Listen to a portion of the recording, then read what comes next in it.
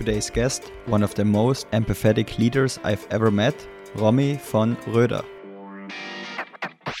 You still have to define what does empathy mean for us as an organization, what does entrepreneurial mean for us as an organization, what are the required competencies for that, and then you translate it, for example, into interview questions in the interview process, and then you can ask ideally behavioral questions to figure out if the person is capable of basically working in that way.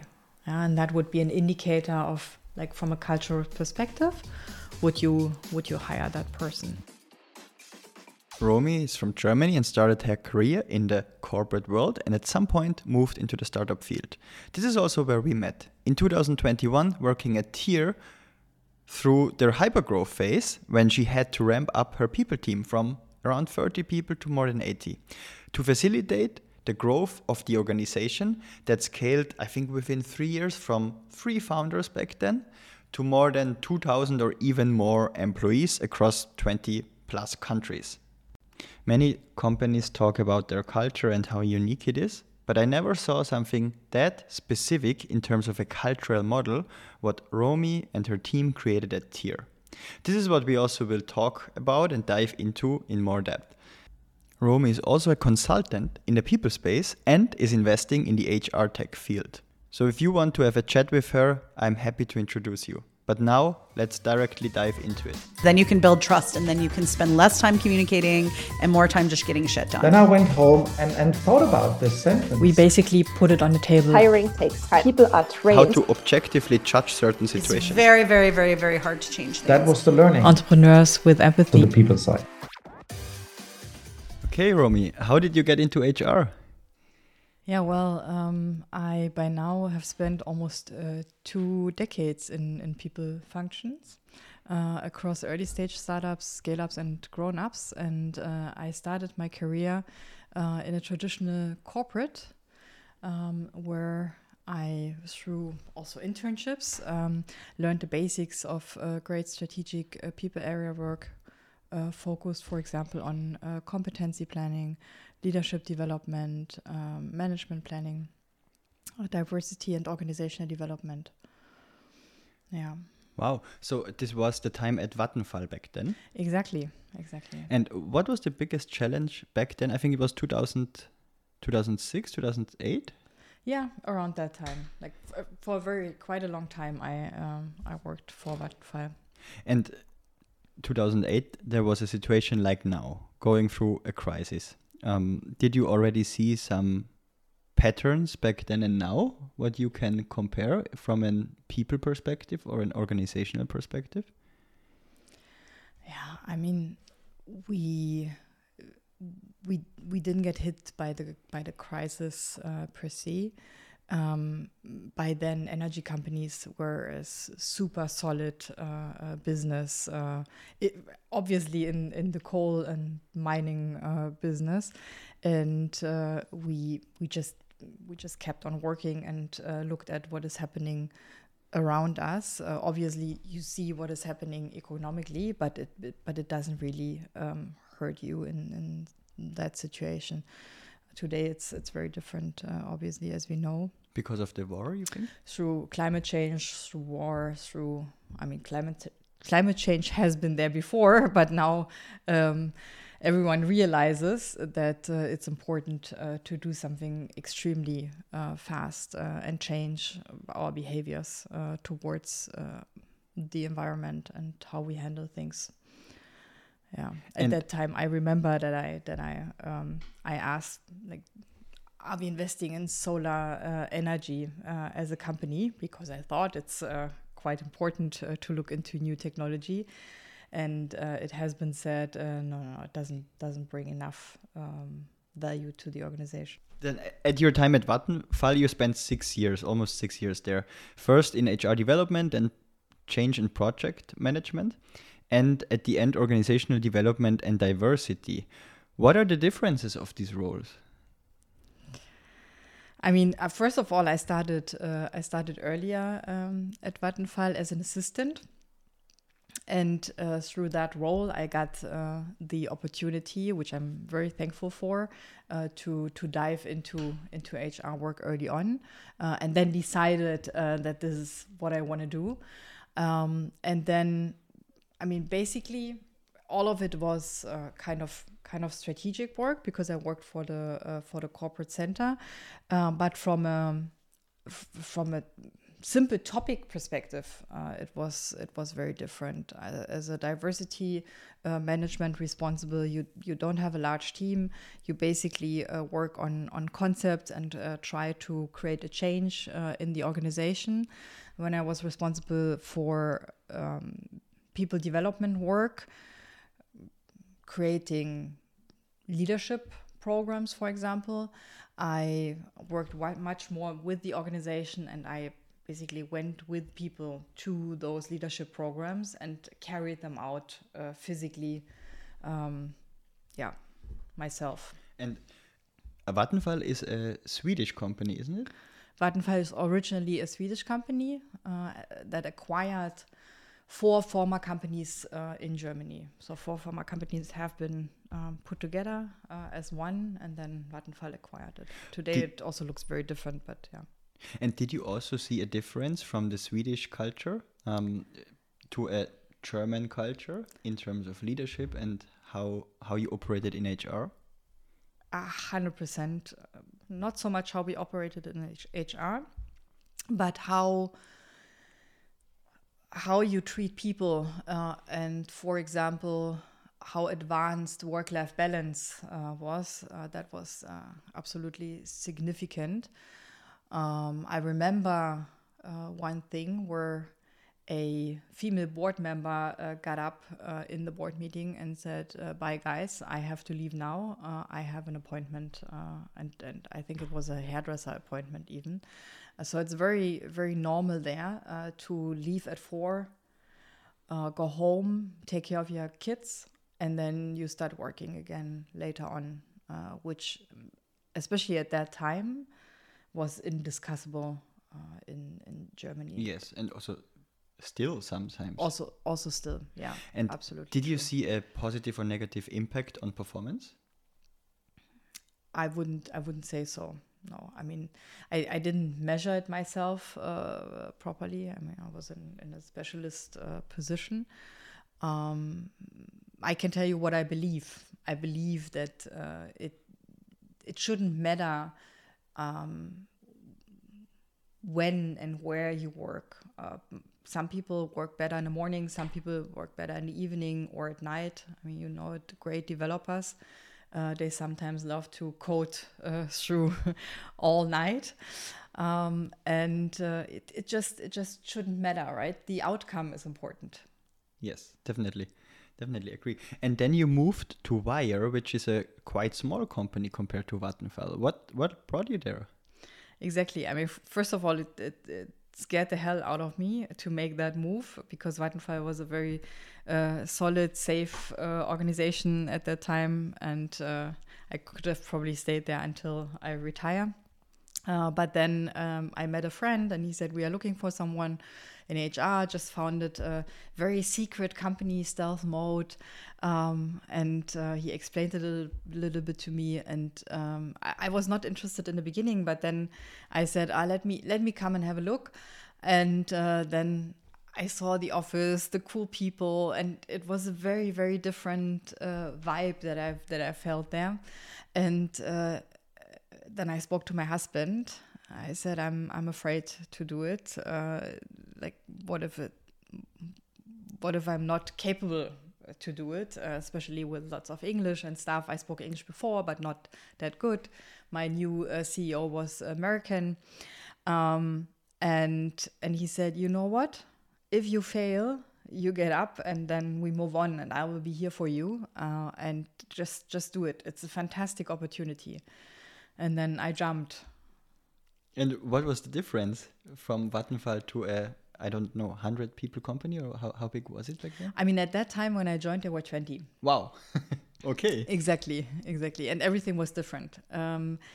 From recruiting me, which was like friends are talking, To my onboarding, my first day was like I came into the office, and then I was standing there, and people came by, but they took notice of me and said hello, but no one felt responsible for me.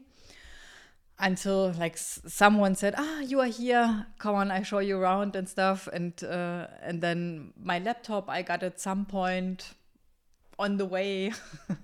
And then no one told me what to do anymore. There were no roles, structures. There were no structures, procedures, processes yet. And I basically had to build it up myself. Yeah, that was super new for me. How did you start? Because 20 people, maybe also not a strategy in place. How did you start? Yeah, I mean, you talk to people and you try to understand what the status quo is.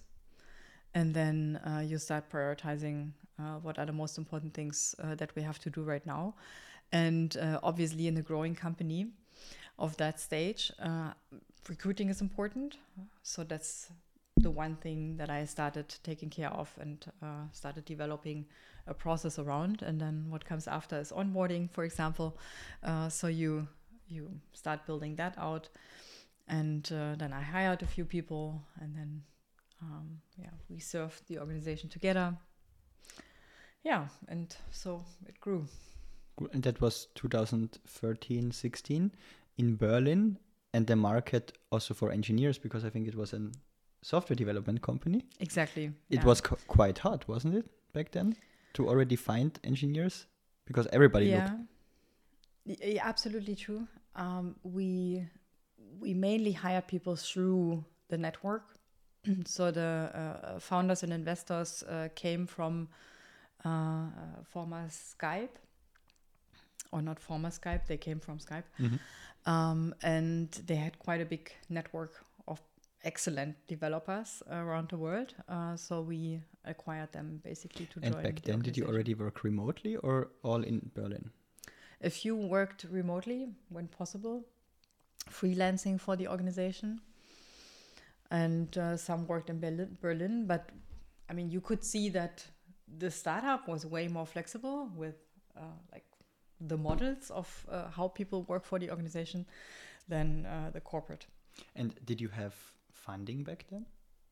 Yes, yeah. We had big funding. Okay. To it also helps, I guess, then, right, with PR and so on. Absolutely. Cool. And then you moved to Casper.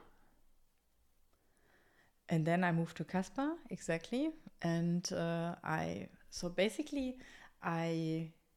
what I learned at Wire, I wanted to do again and see, like, now I know how it works. So let me do it again, and let me do it even better. What was the company growth stage? So you started at 20 and left at how many employees? We were around about 80. 80, and in one market or several markets? I mean, like it was basically a global product. There was everything was in English. So whoever in the world wanted to use it could use it. What was the product? It was a messaging service. Okay, messaging understood. app. Still existing. Cool. Okay, and then Casper, when did you join and when did you leave? Because you stayed there for almost 2 years. I joined. So Casper, first of all, was an American company. And they started their business in Europe. And I was one of the first people to join the team in Europe. Oh. So I was number 3 on the team. And when I left, I think we were just around about 50 people at Casper when I left the organization. Wow. And launching a company across Europe or in Europe, how was the challenge different to what you saw previously at Wire? I mean, Wire was a pure software development organization, and Casper was an e-commerce company. So we, for example, we needed to step much more into the requirements of certain markets. So how do French people buy mattresses? Or like how does French PR work? You have to be much more local and to basically sell your products. For the messaging app, it was just not very important. Hiring in France can be a mess, right? It's super tricky. Yeah, it can be. I mean, we still tried to do a lot through network, and we also hired French-speaking people on site in Berlin. I mean, the good thing about Berlin is that you find a lot of international people in the city, and a lot of them also in the creative scene. So when we looked for copywriters and stuff, that was not our biggest issue here. And what do you think was the key attribute that made Casper successful? The key attribute was probably, first of all, the culture. Because from that culture, what they believed in, they derived their values. And one big topic was customer centricity. So how they handled that topic was very different from what I've seen before and what I see today. What exactly was the difference? They, first of all, for their customer service, hired very well educated people coming straight from university, who are able to articulate themselves very well, who understand economics, who understand customers, what they need in today's world. And they had the freedom to serve customers in a way that when they were unsatisfied, they could basically offer something very generous to them. And to basically turn around a customer that was unsatisfied before and make them happy again. And we also made it visible in the office. They were basically sitting in the center of the office because they were our most important team, because they were the face to the customer. Yeah. Mm-hmm. And we in Berlin, for example, at the beginning, once one of our colleagues drove to Munich to bring a mattress to a customer. I know it's not scalable, but in the beginning you do that just to make sure that the customer has the mattress in time. Interesting. And is happy. Scrappy. Yeah. So and was it also connected to product development, or did you buy the mattresses, or did you develop them by yourself? So how was it connected with the other functions of the organization? So we got mattresses developed. We had a product development in the organization in San Francisco, and there they basically made a design and how it's basically built, and then we transferred the design and had a production site here that was doing it for us. All in-house, or that was not in-house here. That was external production site that was producing for us. Interesting. So the asset was really the customer relationship and also the design and brand Casper had. Exactly. Casper was also a Harvard Business School case study for their marketing. So they also did an excellent job on that side. Were extremely creative and just did a really good job there. Also in performance marketing. I remember back then on Facebook, exactly. I always saw a Casper mattress. If I would need to hire someone for performance marketing, I would probably go back to those people. Amazing team there. And what was the ad spend? Do you know? I don't know. No, okay. I don't know. Okay, interesting. And then you also founded your own company in parallel with your sister. Oh yeah, I usually forget to mention that, to be honest. Yeah, that was also an e-commerce company, which, I think we started when I was still working at Vattenfall. I was a little bit bored the job was always, there was always a lot to do, but I needed something different for my brain.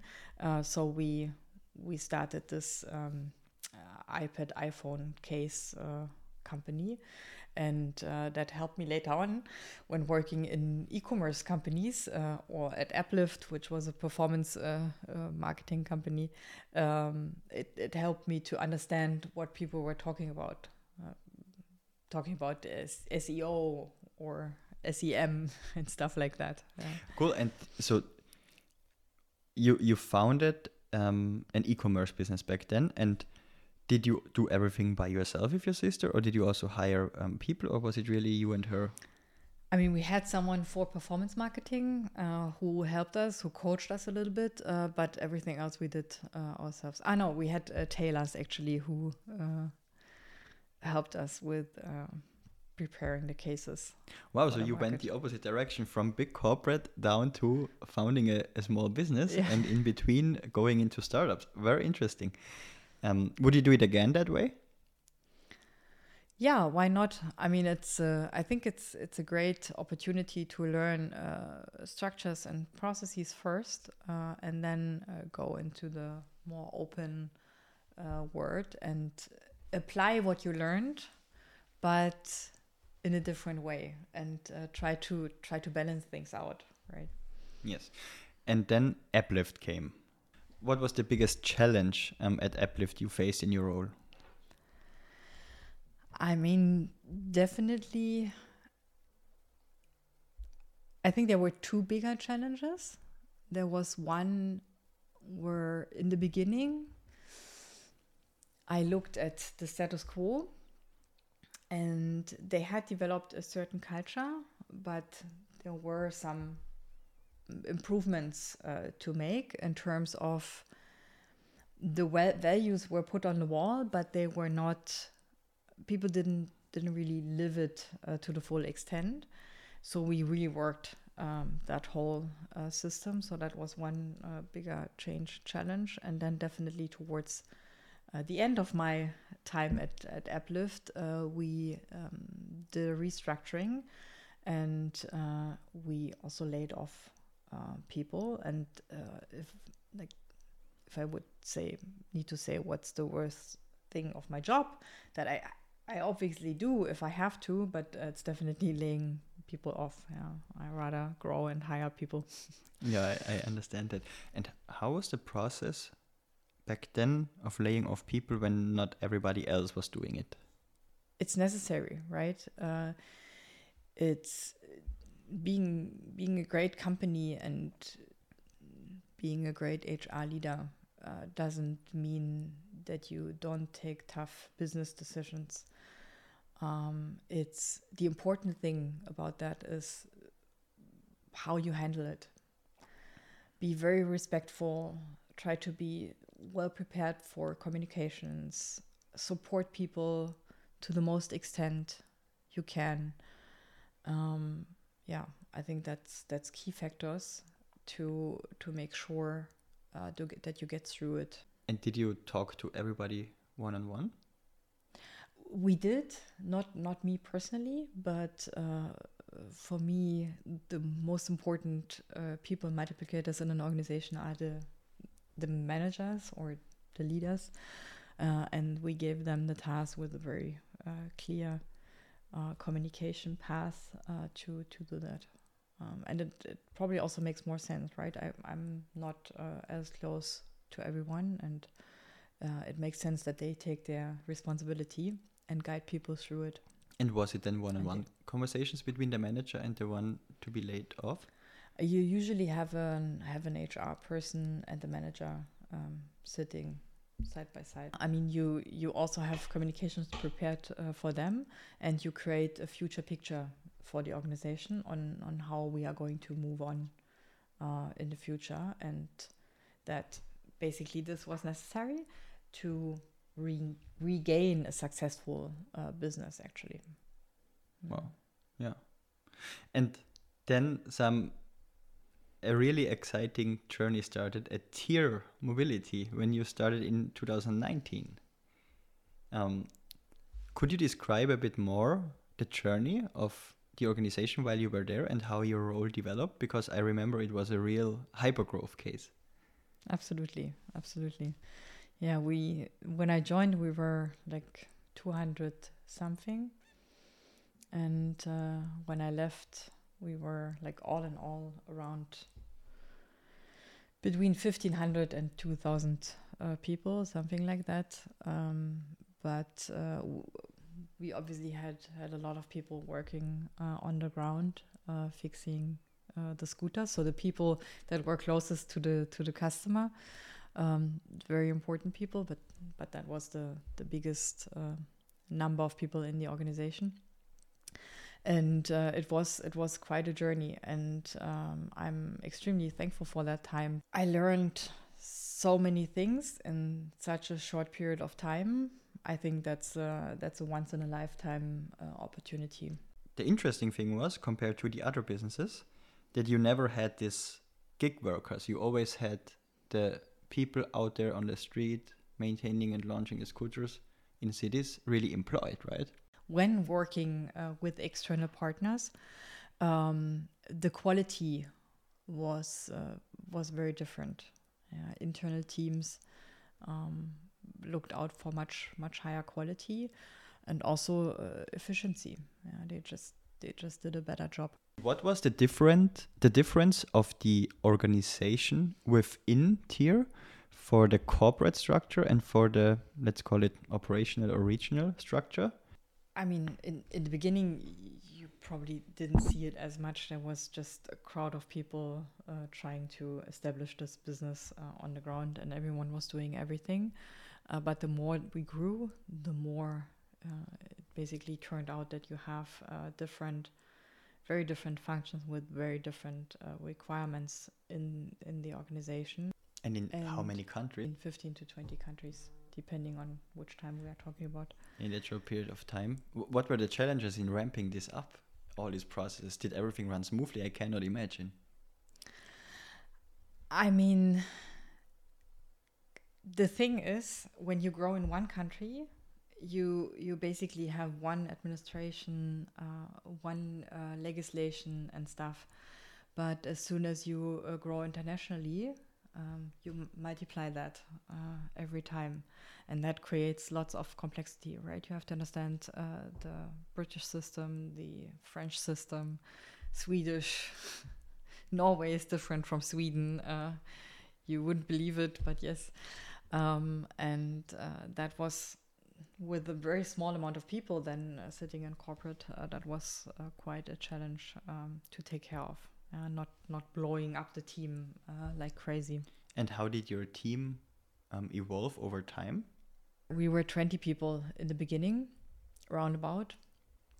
And then when we were like 200 something people, and then I mean my team grew to 80, but also the responsibility of the people and organization team grew. So in the end, we were responsible for health and safety and internal workplace IT and workplace management, facility services and stuff. So I think that's always important when you talk about people teams, like what size do they have?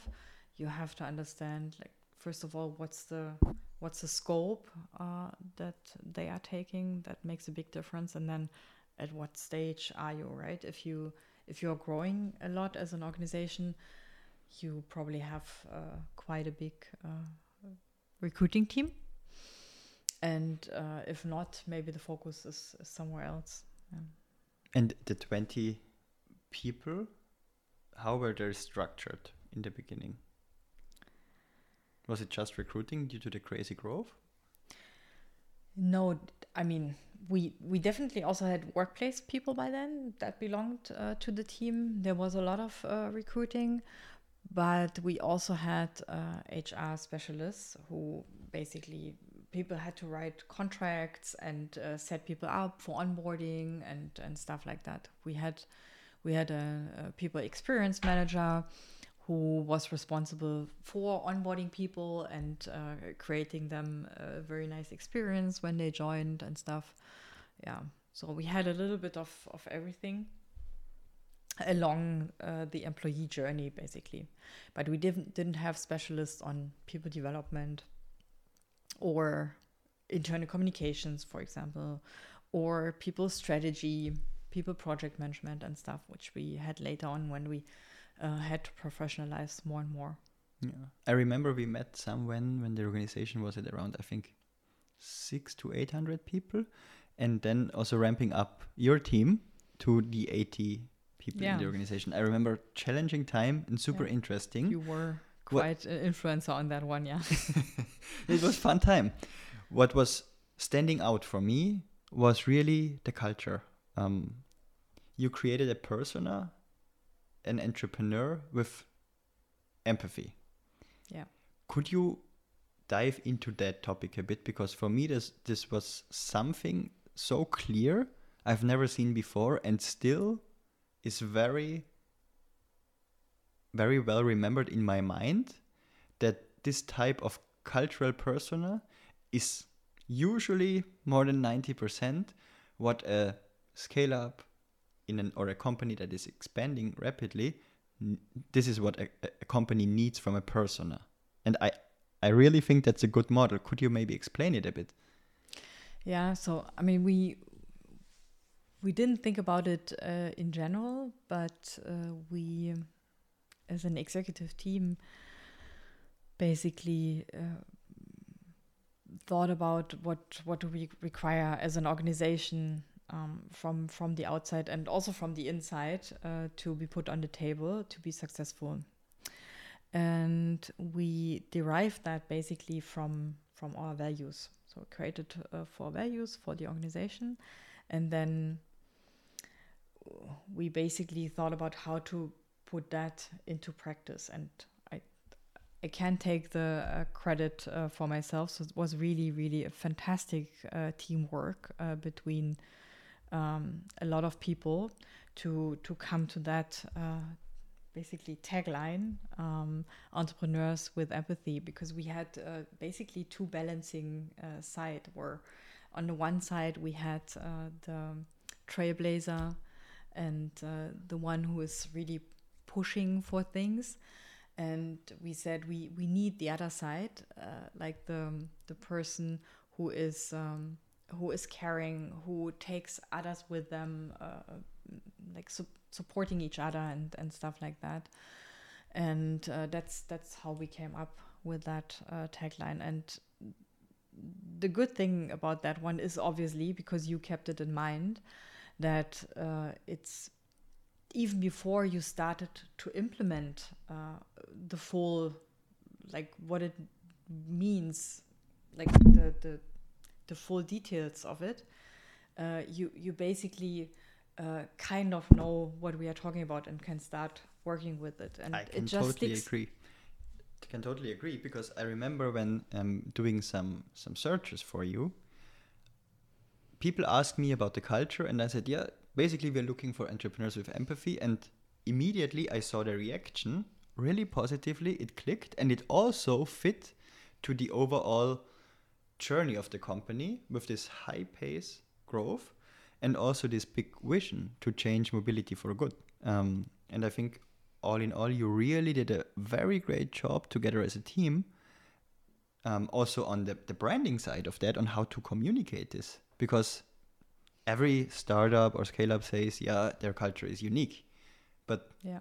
I never saw something that specific. How did you then leverage it internally to have this persona? I mean, we first of all introduced it in a big all hands meeting, and then you start adding it to all the processes you have in the organization. I was lucky enough to have a internal communications team, and they adjusted everything we did basically to that persona, to the values, to the cultural scope that we had.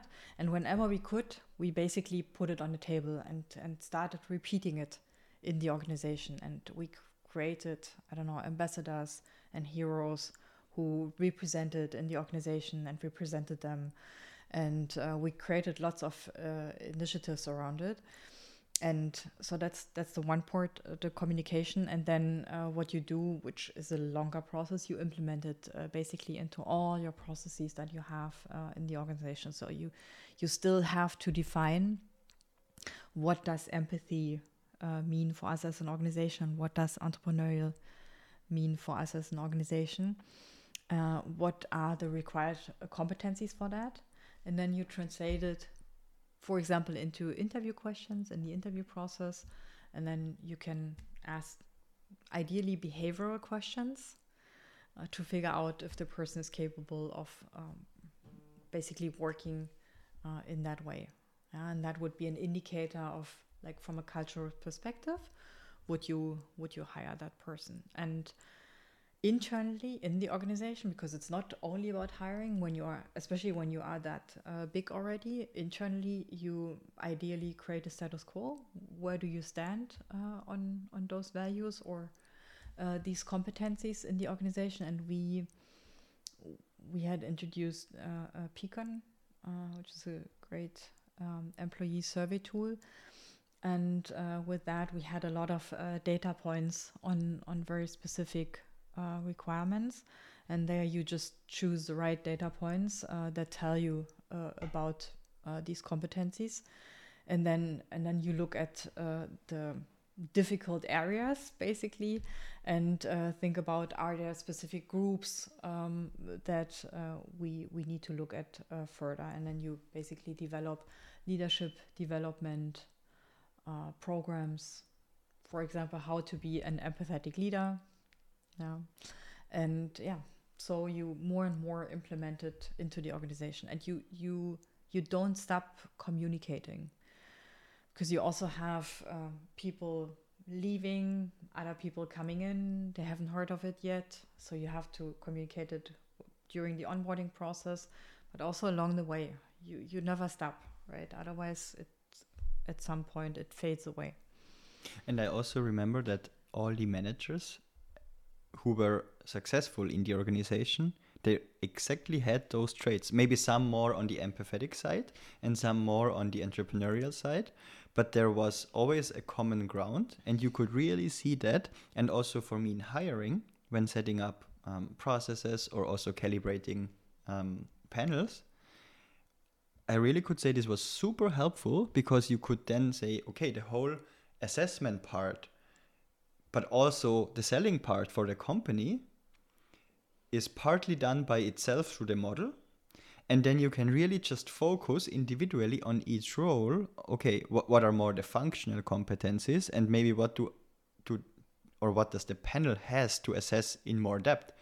And this was a game changer for hiring. And I think you just can hire at a certain qualitative level at scale when you have models like this, but not just a question bank for certain hires you want to make or for certain roles and competencies. It was really integrated in the organization, and people could feel, and you could also see that there is this pattern which is exactly around this person. I really think that was a great job again.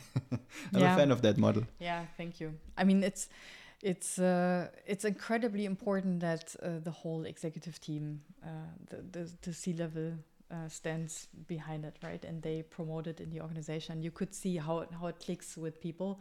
Like, even people who knew that they were not as empathetic, they basically started saying, yeah, I know, I have to be better at that and stuff. And I mean, that's sufficient, right? As soon as you realize where you have to go, that's already fantastic. And then the rest is just, I mean, work, hard work probably, but it's, you just go into the right direction. I think that's the important thing.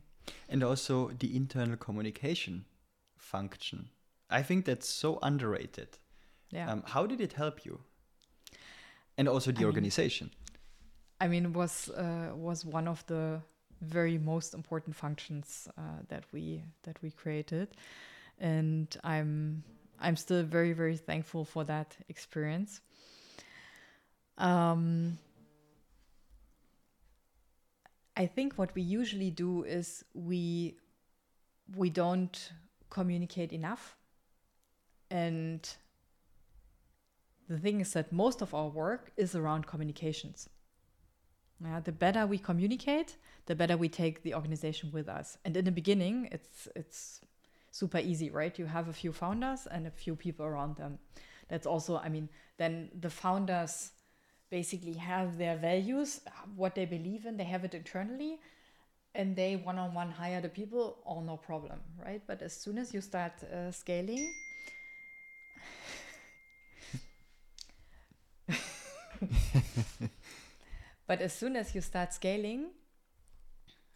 you have to make sure that everything that is inside the founders is transferred to the outside. You basically have to translate it into something that you can basically publish, and then create the right channels, create the right frequencies, create the right documentation and stuff to make it happen. And I mean, what we saw is when we established that team, there was basically a run on them because from an overall perspective, it's important. But then we realized, oh yeah, I mean, if they now do the all hands and they look at how we communicate the strategy and how we communicate the entrepreneurs with empathy concept and stuff, how do we then set up our knowledge base? Yeah, that also has to be adjusted. And purely from a wording perspective, out of a sudden, everyone wanted to have their documentation checked and created in a very professional way. Yeah, and it's especially from a change perspective. If you want to create a change as a large organization, you have to have, I mean, communications is the most important aspect of it, right? To basically make people understand what is going on, create some certainty in uncertain times, and make sure people understand where we are going. And a startup or a scale up is in continuous change. Yes, definitely. And now you talked more about I would say, the pushing factor of communication. How did you also listen to the organization? Oh, we listened a lot. For example, with the tool Peakon that we had. I mean, you can use any tool, but we, on a continuous basis, try to make sure that we understand what the organization needs. And we also created several channels where people could speak up. For example, in the All-Hands, in every All-Hands meeting, we answered questions of people. And we also make sure that managers understand that they have to create an open atmosphere where people can one-on-one ask questions. And that's not sufficient. That's very important. So if you listen and then don't act, people are going to be quiet at some point because they understand that anyways nothing is happening, right? So you have to listen and then you have to act on it. And you don't always have to serve it, but then you have to explain it why you don't do it, right? And that's what we try to do. And it's a tough job, but I think it's the only way you can go. And when did you, or what do you think, when did the HR or people function at Tier needed to get way more strategic? Because this now sounded more sophisticated than the requirements to an organization from a people team perspective to maybe a smaller organization. Yeah. When did you see, in terms of the growth stage, that there has to be a shift from your unit as well? Because in the beginning, I understand setting up the baseline, doing the job, but at some point you need to get more proactive and doing also outstanding additional things like you did. Yeah, I believe, and that's probably a mistake that we keep on doing, that also I did, when you join, especially in early stage organization, you are deep down in the basics, right? And then you try to recruit people every day from 8 until 11 at night. I don't know. But I believe from the beginning, you have to do conscious strategic work.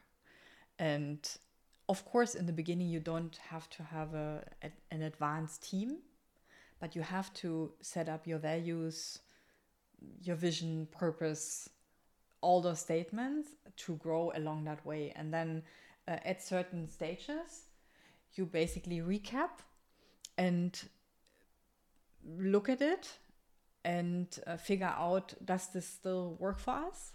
Or are there any changes? Do we have to adjust somewhere? By doing that consciously, I think that's incredibly valuable. Yeah, but usually we very often don't take the time to sit back and to reset and adjust and then consciously move forward. And when you just name a maybe organizational size, do you have in mind when you made this shift very dedicatedly? In the beginning, you're 20 people, or no problem. When you grow to 50, you start implementing structures with having certain managers or leaders. That's the next stage. And then with 100 people, you even not only have direct managers, but also indirect management and stuff. And latest then you also have to reorganize again how you work and how you transfer information, for example, in the organization. In case you did not subscribe to the show and you like it, please subscribe. I would really appreciate it. Especially so when we try to summarize it, especially when the company gets a layer of middle management that is really then mainly influencing what's happening in the company and how it's happening, I guess. Exactly, which we tend to ignore continuously. We very often focus on the top management, and then there are all these employees. But the biggest burden seems to be on this middle management. They get pressure from below and from the top, and they have an incredibly tough job to do. And I'm wondering why we don't put much more effort into supporting them, which is obviously also my task in an organization to push that.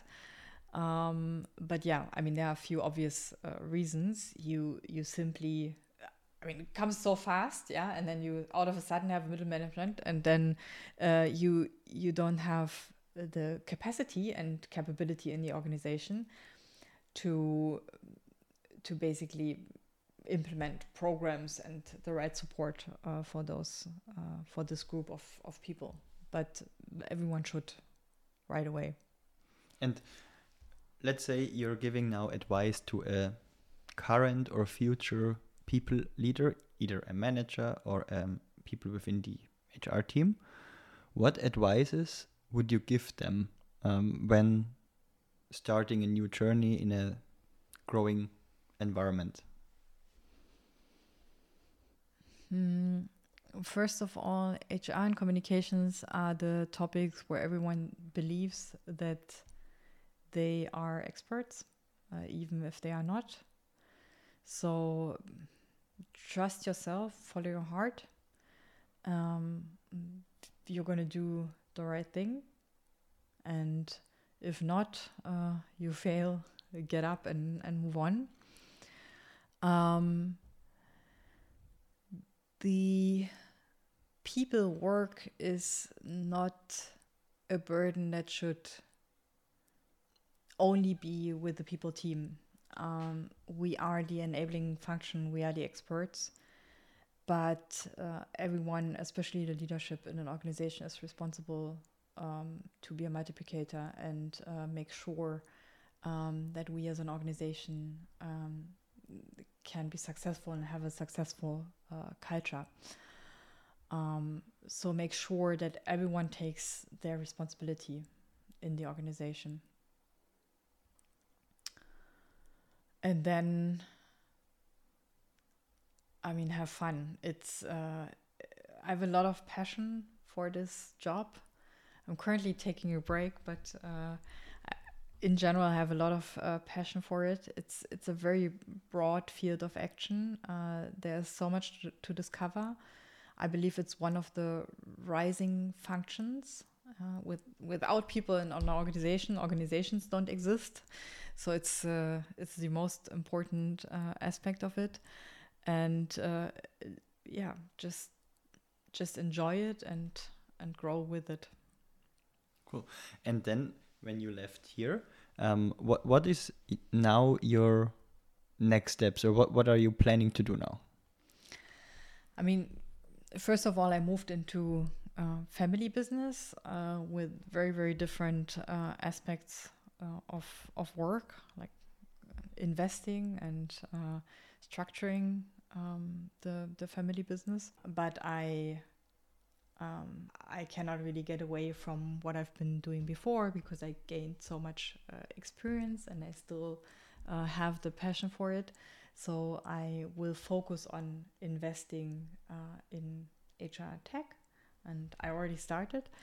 And I will also do some consulting here and there, and helping companies to grow their people functions or grow their business in a healthy way. And what would be your consulting services for what type of companies specifically? I can imagine, it depends. Because I did almost everything, I can look at almost all companies. I'm very passionate about early stage companies where nothing is set up, to basically kick it off in the right way from the beginning. But I can also imagine looking at scale-ups or companies that are mid-size, or even certain areas in corporates. Like, what can corporates learn from startups, for example, right? I think that's also quite an interesting aspect. And especially now that a lot of companies have to change fast, I think there's a lot that we can transfer between organizations.